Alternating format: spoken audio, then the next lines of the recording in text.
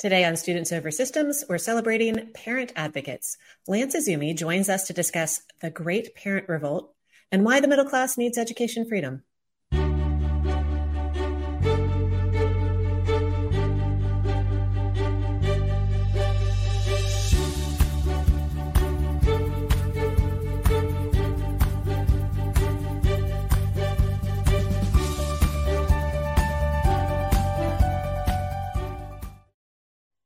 Welcome, Students Over Systems, a podcast that celebrates education freedom. I'm your host, Jenny Gentles. At Students Over Systems, we talk with the creators, advocates, and beneficiaries of education freedom. On today's episode, we're focusing on why middle-class families need school choice. For this important conversation, we're joined by Dr. Lance Izumi, Senior Director of the Pacific Research Institute's Center for Education.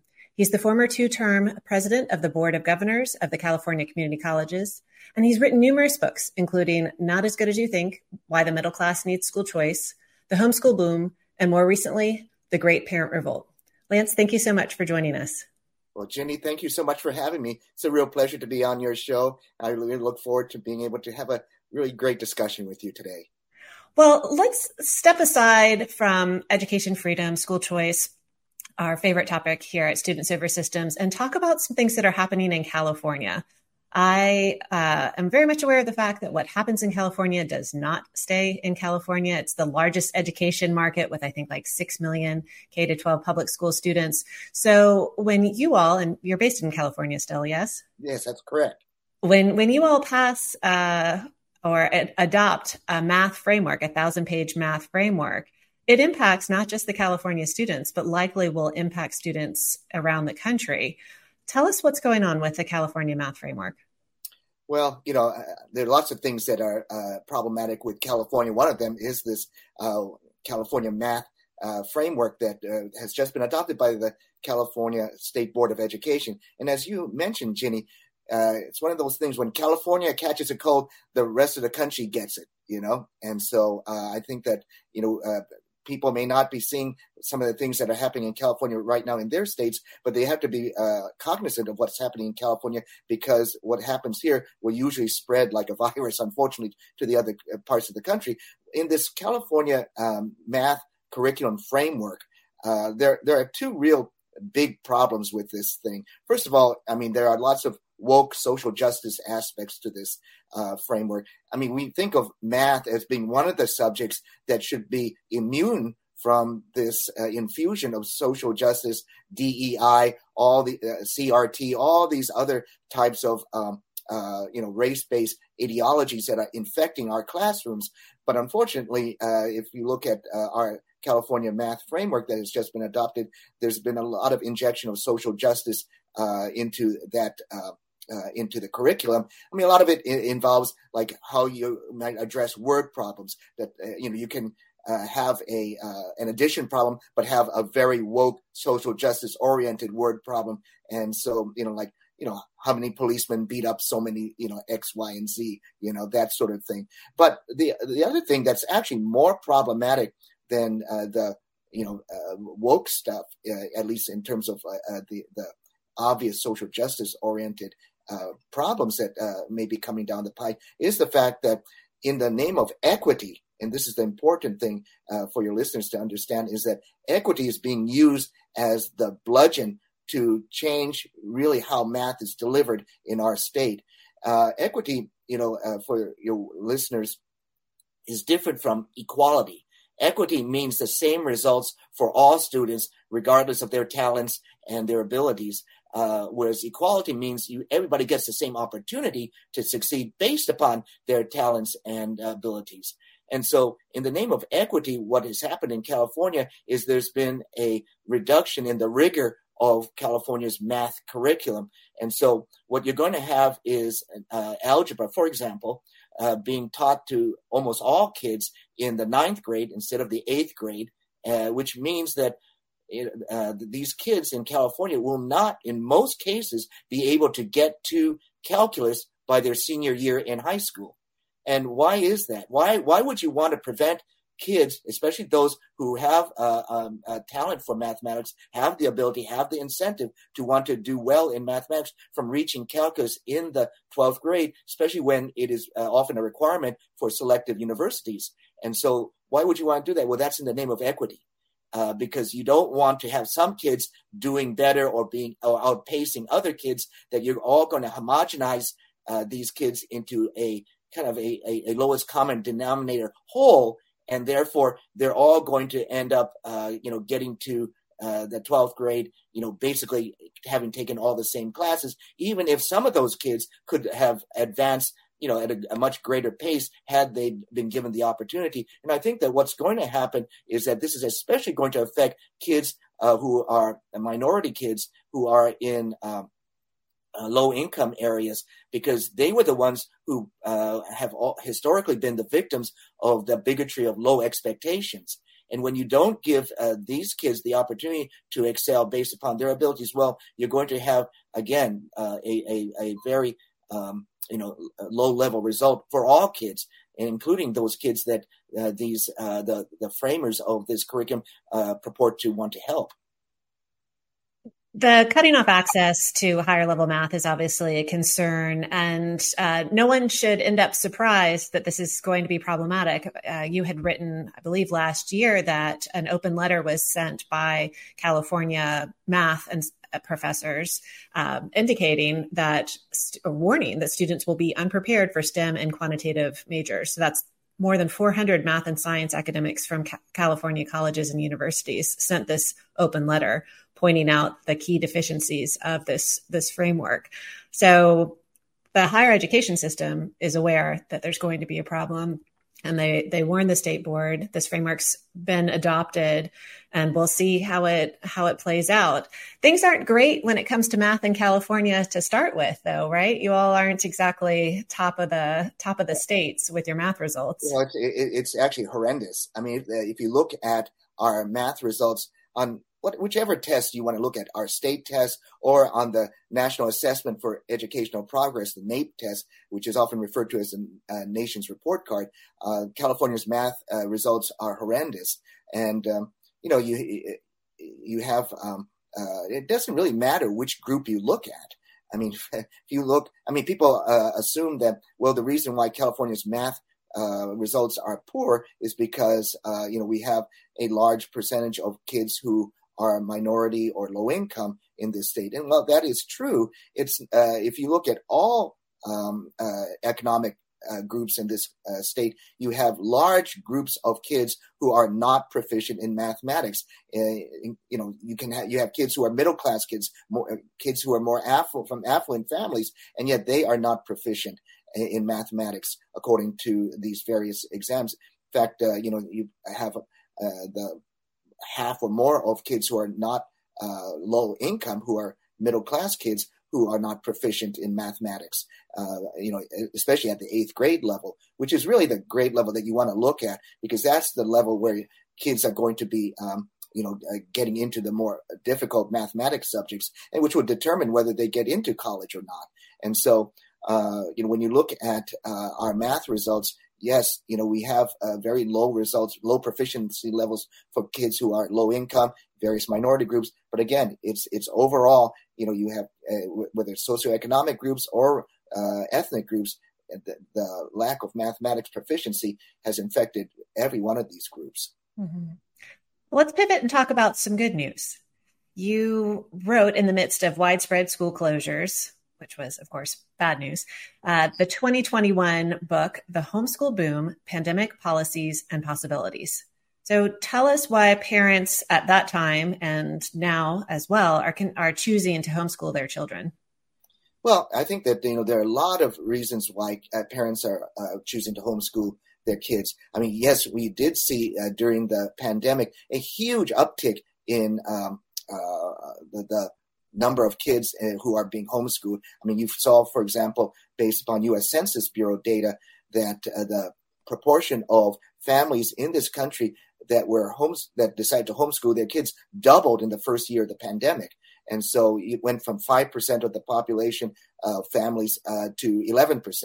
And it was even more in some of the ethnic subgroups. So, for example, African Americans, you saw a quintupling of the number or proportion of African American kids who were being homeschooled, going from 3% of families to an amazing 16% of African American families who are homeschooling their kids.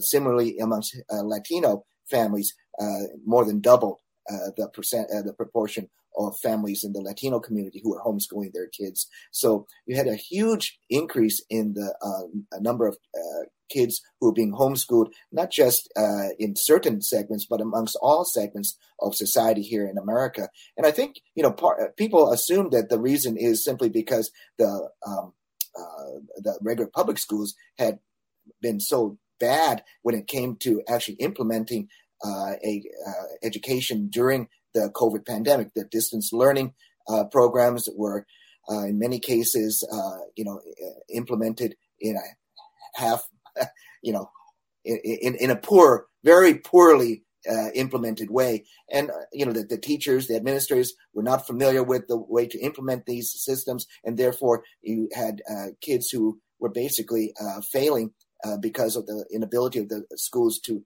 be able to implement a efficient and effective distance learning regime during the COVID pandemic. You also had the various mandates that a lot of families were concerned with, mask mandates, vaccine mandates. So there was a lot of incentive for families to leave the system. But also, too, I think it's important to understand that a lot of families, the reason why they left was the pandemic was really the straw that broke the camel's back. They had been dissatisfied with the performance of the regular public schools for a long time. And it's interesting to see, for example, even publications like the New Yorker, which had a great article on the increase in African American families who decided to homeschool during and after the pandemic. And a lot of the reasons given by these African American families was because the regular public school systems in places like Detroit and lots of other places around the country were failing their system, failing their kids for years and years. Historically, they had been failing their kids. And so that's why they decided that they were going to homeschool their children, because you had a bad system to begin with that was then,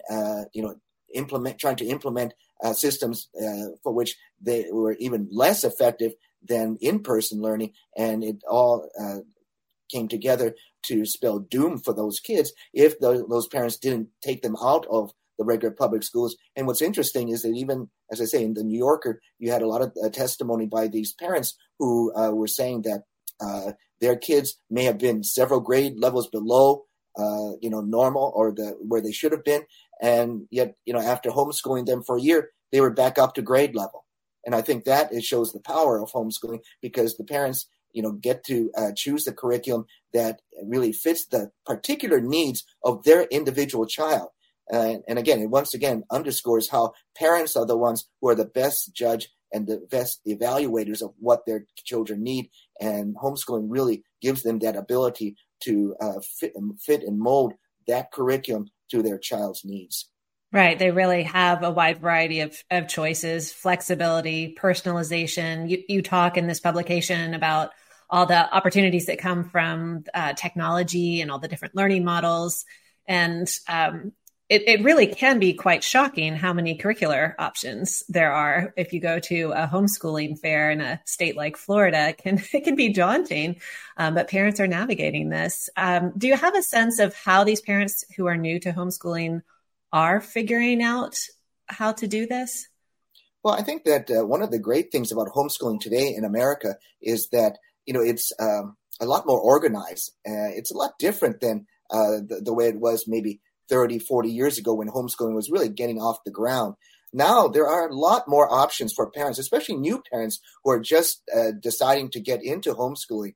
And, one of the in my book, The Homeschool Boom, what I do is I profile different families, different people who are involved in the homeschool movement, and to show that how diverse a movement this is to begin with, but also the different types of opportunities available to parents. And one of the people that I interview is a woman named Alicia Carter, who is the head of a charter school homeschool. And so in her charter school, kids come for a day or two a week, but then the rest of the time they're homeschooled by their parents. And she told me that the reason why her charter homeschool was so popular was because it's a way for new parents especially to get into homeschooling, but not have to take on the entire responsibility that there's still, somebody involved, like a school or a teacher who is assisting them. And therefore they feel more comfortable starting the homeschool to homeschool their kids. You have other people that I profiled who joined homeschool co-ops with groups of homeschoolers. So, I mean, I think one of the big myths in homeschooling is that homeschooling is always just the mom or dad at the kitchen table with their kid doing homework or doing their curriculum. And while that is part of it, that misses a huge part of the picture of homeschooling in modern America, because you have these homeschool co-ops, and I profiled two people who started one together, one a conservative Republican, one a liberal Democrat, and yet they came together and started this homeschool co-op because they agreed on what was necessary to educate their kids. And so I think that what homeschooling does, it brings together people in neighborhoods, in communities, across different boundaries, and to come together to educate their children, because they can see what their kids need in terms of the core subjects especially. And I think that when you look at co-ops, charter homeschools, you have micro schools, you have a lot of different types of curricula available to kids. You mentioned, alluded to that, Jenny, that there's lots of choices available to parents. There's a great website called KathyDuffyReviews.com, which has hundreds, literally, of different curricula that they review, so that depending on the needs of the individual child, parents have the ability to make an informed decision about which curriculum to choose that will best fit their child's needs. In the book that I wrote, I have parents who chose everything from a very more structured type of curriculum, like classical learning, versus parents who've chosen an unschooling model, where basically it's much more student-centered, up to the child to decide, what they're interested in, and allowing the child to run with that. And so, but that's the great thing about homeschooling, is that it allows parents to be able to make their choices based upon the personality and needs of their children, and also, whether they have a special need. I profile parents who are educating their special needs children, kids on the autism spectrum, for example. And I think that's really important for your listeners to understand, is that people might think that, okay, amongst all kids, the kids who may not be able to be homeschooled are kids with those special needs. But it turns out oftentimes they are the very ones who actually thrive the best in a homeschooling situation, because it's their needs that are being addressed, not the needs of 30 other kids who happen to be in the classroom. Right. Okay. So those California parents who are concerned or very worried about the math framework aren't stuck in the assigned government public school, and they can choose to join this growing movement of homeschooling parents and find a lot of support there. You wrote another publication, you're a very prolific author, Why the Middle Class Needs School Choice. And with education freedom programs around the country expanding from limited eligibility, meaning that they are specifically designed to serve families with a lower income or families of children with special needs, now they're moving to more universal eligibility, meaning all K-12 students in the state are eligible to participate in these school choice programs. Clearly, state legislators in at least 10 or so states agree with you. The middle class does need school choice. But tell us about the arguments that you were making in this publication. Well, as I alluded to a little earlier, Ginny, it's important for people to understand that the ineffectiveness of the regular public schools impacts not just kids of a certain demographic, not just kids of certain racial ethnic groups, not just kids of with certain income, socioeconomic backgrounds. impacts everybody. I mean, one of the things that I did in my book, Not As Good As You Think, Why the Middle Class Needs School Choice, is to burst the myth that just because, you might live in a leafy suburb, your school may be, beautiful looking, the football team may have a great record, but beyond, if you get past that kind of Potemkin village facade, what you find inside is that the same types of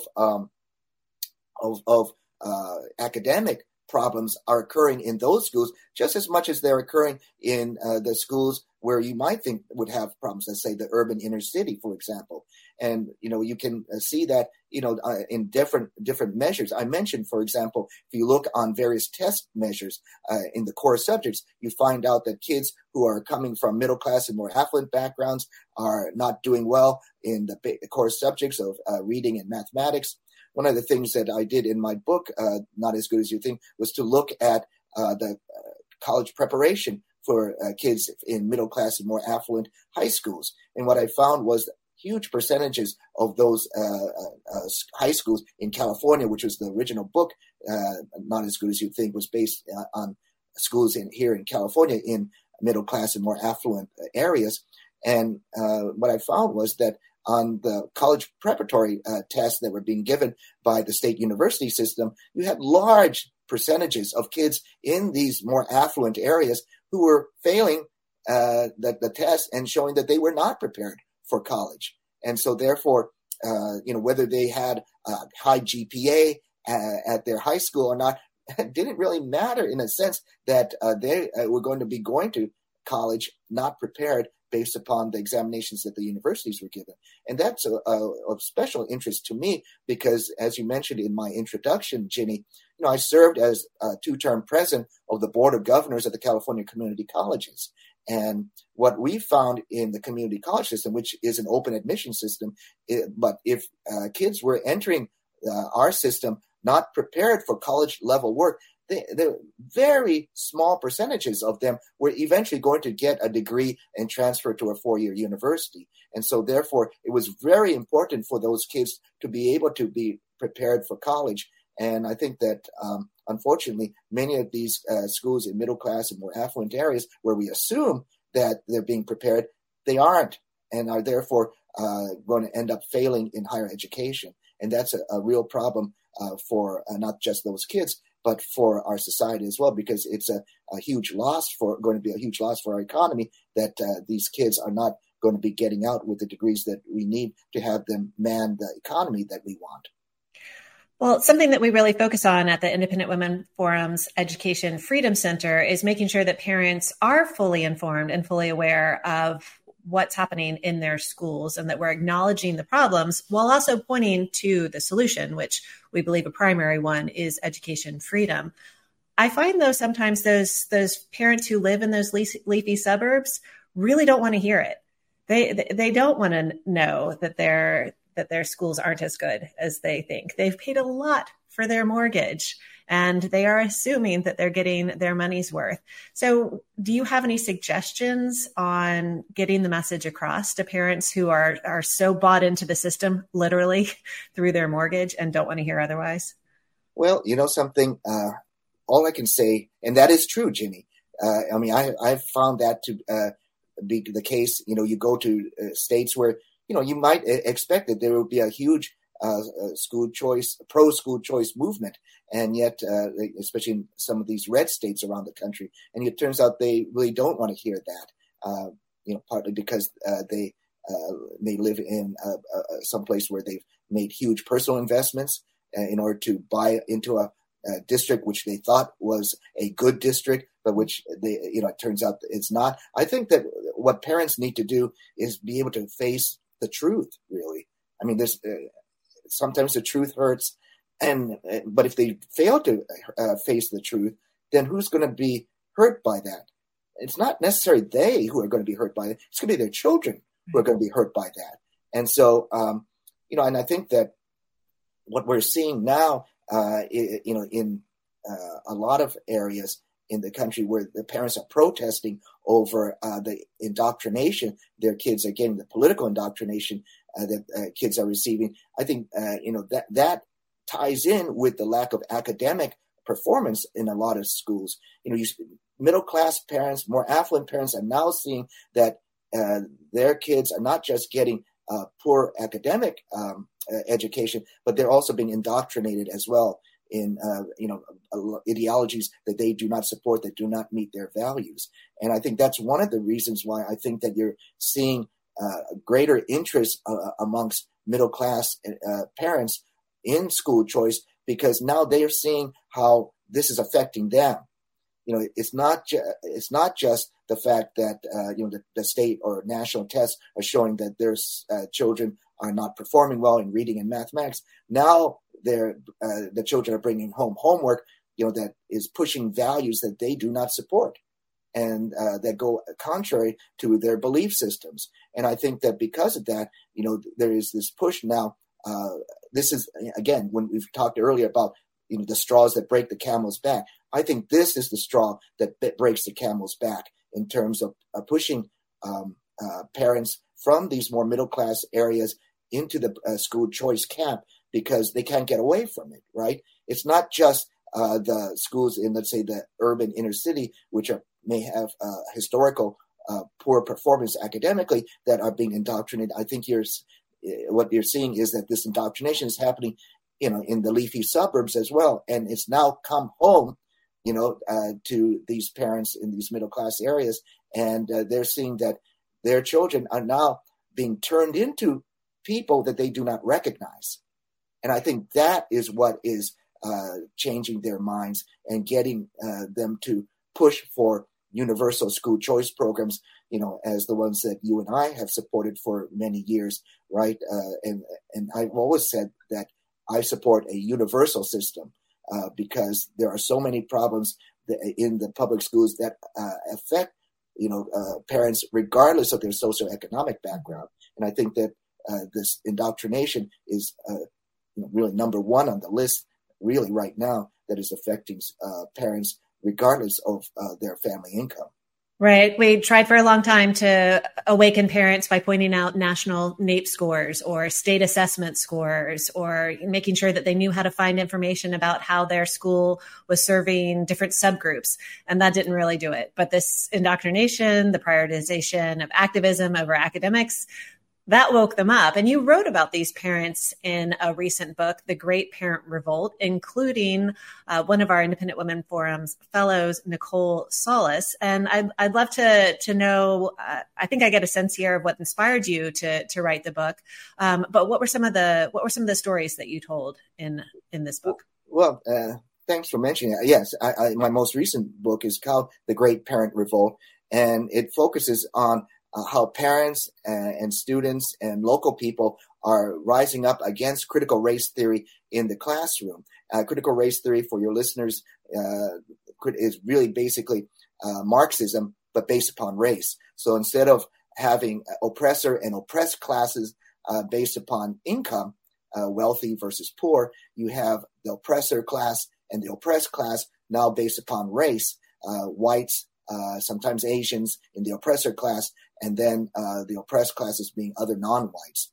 And so the thing that we did in this book was to profile people who were fighting that indoctrination that is going on in the classroom. We had a student, for example, in California who we profiled, who talked about how in a class on leadership, he was made to stand in a privilege walk line. And so the students were lined up and shoulder to shoulder, the teacher at the head of the class who would call out privileged traits like I am white, I am male, I am Christian. And every time one of those traits applied to a student, that student would have to take a step out of line and take a step forward. And Joshua, who was the student we profiled, said that, look, we're being singled out for traits where we have no control over it. And why am I made to feel bad, be the focus of negative attention in front of my classmates because I'm the only white male in my class? And so, that's what's going on in the classroom. Then we have people who are fighting against what Joshua is going through. We had Gabs Clark, who is a poor, widowed mother of 5 kids who is African-American, so poor she was living in a cheap motel room. And yet when her son was deprived of a high school diploma because he refused to engage in a critical race theory inspired exercise, she sued in federal court. And even though she was poor, had all of these strikes against her, she sued and was able to get a favorable decision from the school that they turned around 180 degrees, gave her son the diploma, and settled out of court. And so, you have people like that who are rising up despite their difficult situation. You mentioned Nicole Solis, who's associated with Independent Women's Forum. She was worried about the critical race theory curriculum in her daughter's elementary school. The school and the district refused to give her the information about the curriculum, refused to be transparent. And so she filed not just 1, not just 2, but she filed 160 different public records requests in order to force the school district to divulge what was actually going on in the classroom. We had other people like Kelly Shankowski who used the Public Records Act request as well to find that her school was implementing critical race theory through the device of ethnic studies in her California school district. And so you have all these people who we profile, incredible stories. You're based in Virginia, Ginny. We have Azra Nomani, who has been very active in the battles over the admission system in Thomas Jefferson High School. And, she's a single mom, Indian immigrant, is Muslim. Her father actually marched with Gandhi against British imperialism. And yet, she was being told that she was basically white adjacent and being part of the problem, in standing up for a meritocratic admission system at Thomas Jefferson, because, it was the changeover from the merit-based system to a much more subjective system was hurting Asian American kids. And so therefore she and a group of other parents sued in federal court. And I believe that suit is going through the system right now. I think the bottom line is that what we want to prevent is something that, and I think one of the most interesting chapters in the book is where we interview Xi Van Fleet, who is also from Virginia. And Xi Van Fleet is an immigrant from China, and she actually survived Mao Zedong's murderous cultural revolution in communist China, which killed 1 to 2 million people, ordinary Chinese people.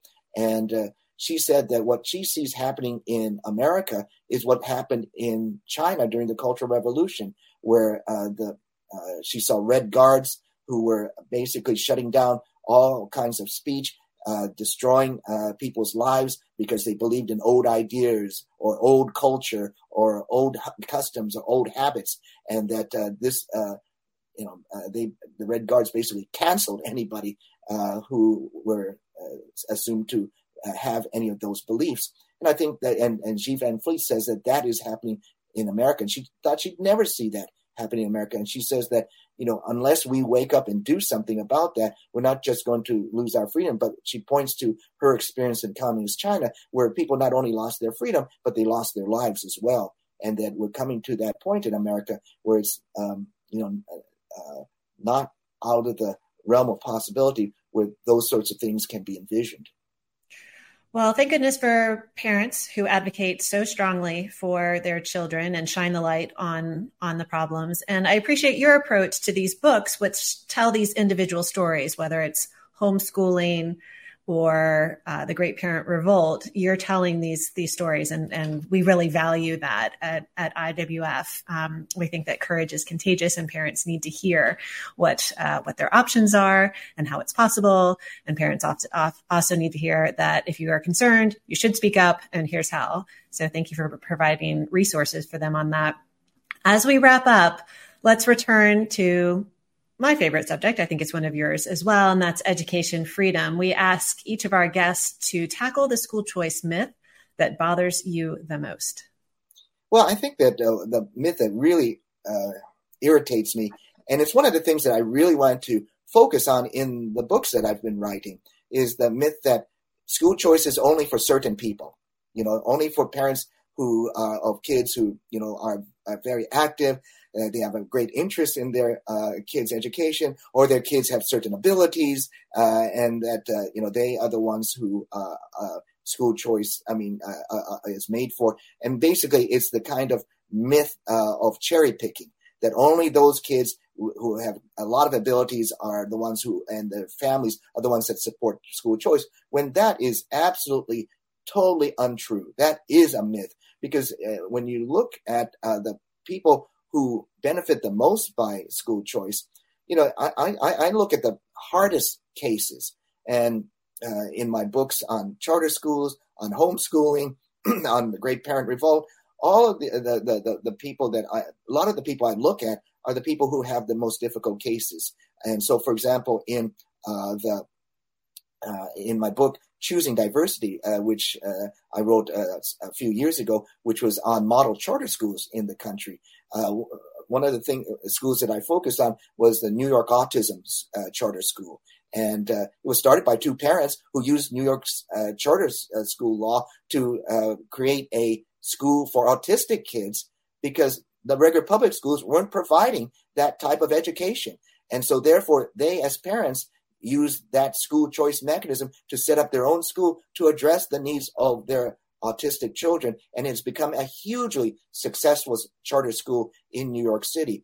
As I mentioned earlier, in my Homeschool Boom book, I focused on parents who have kids who have autism and other special needs. One of the parents that I focused on had a child who was on the autism spectrum and who was doing very poorly in the regular public school. And when she decided to homeschool her child, now her child has a problem with actually seeing and reading the words, but is very good using audible books and audiobooks. And so by the time he was 8 years old, he was after she took him out and started to homeschool him, by the time he was 8 years old, he was able to read the entire, through audio and audiobook, the entire Lord of the Rings trilogy. So for your listeners who have never seen the Lord of the Rings book, it's like over 1,000 pages. It's one of my favorite books, but I find it difficult to read through it because it's, pretty complex. And yet here is this autistic boy who is 8 years old and who is devouring the Lord of the Rings. But that would only have happened had he been able to have this opportunity to be homeschooled. And so I think that's one of the things that we have to understand, that school choice is not just for certain people. School choice is for all people. Mm-hmm. I love that. Thank you for reminding us of that. As we talk about these universal programs, we shouldn't forget who's been benefiting from these programs for 30 years. And often it is the most vulnerable students. And we want them to continue to have these opportunities and to continue to thrive. Well, Dr. Izumi, thank you so much for joining us today. Thank you for all that you're doing and all that you're writing. I've so enjoyed our conversation. Well, thank you very much, Ginny. Well, I really appreciate being able to chat with you on your podcast, and also congratulations on the podcast. So it's a great effort on your part, and I look forward to all the ensuing episodes. Thank you. We hope listeners found today's conversation informative and encouraging. If you enjoyed this episode of Students Over Systems, please consider leaving a review on your favorite podcast app. And don't forget to share this episode with your friends. To learn more about the work at the IWF Education Freedom Center, please visit iwf.org/EFC. Thank you for listening to Students Over Systems. Until next time, keep celebrating education freedom and brighter futures.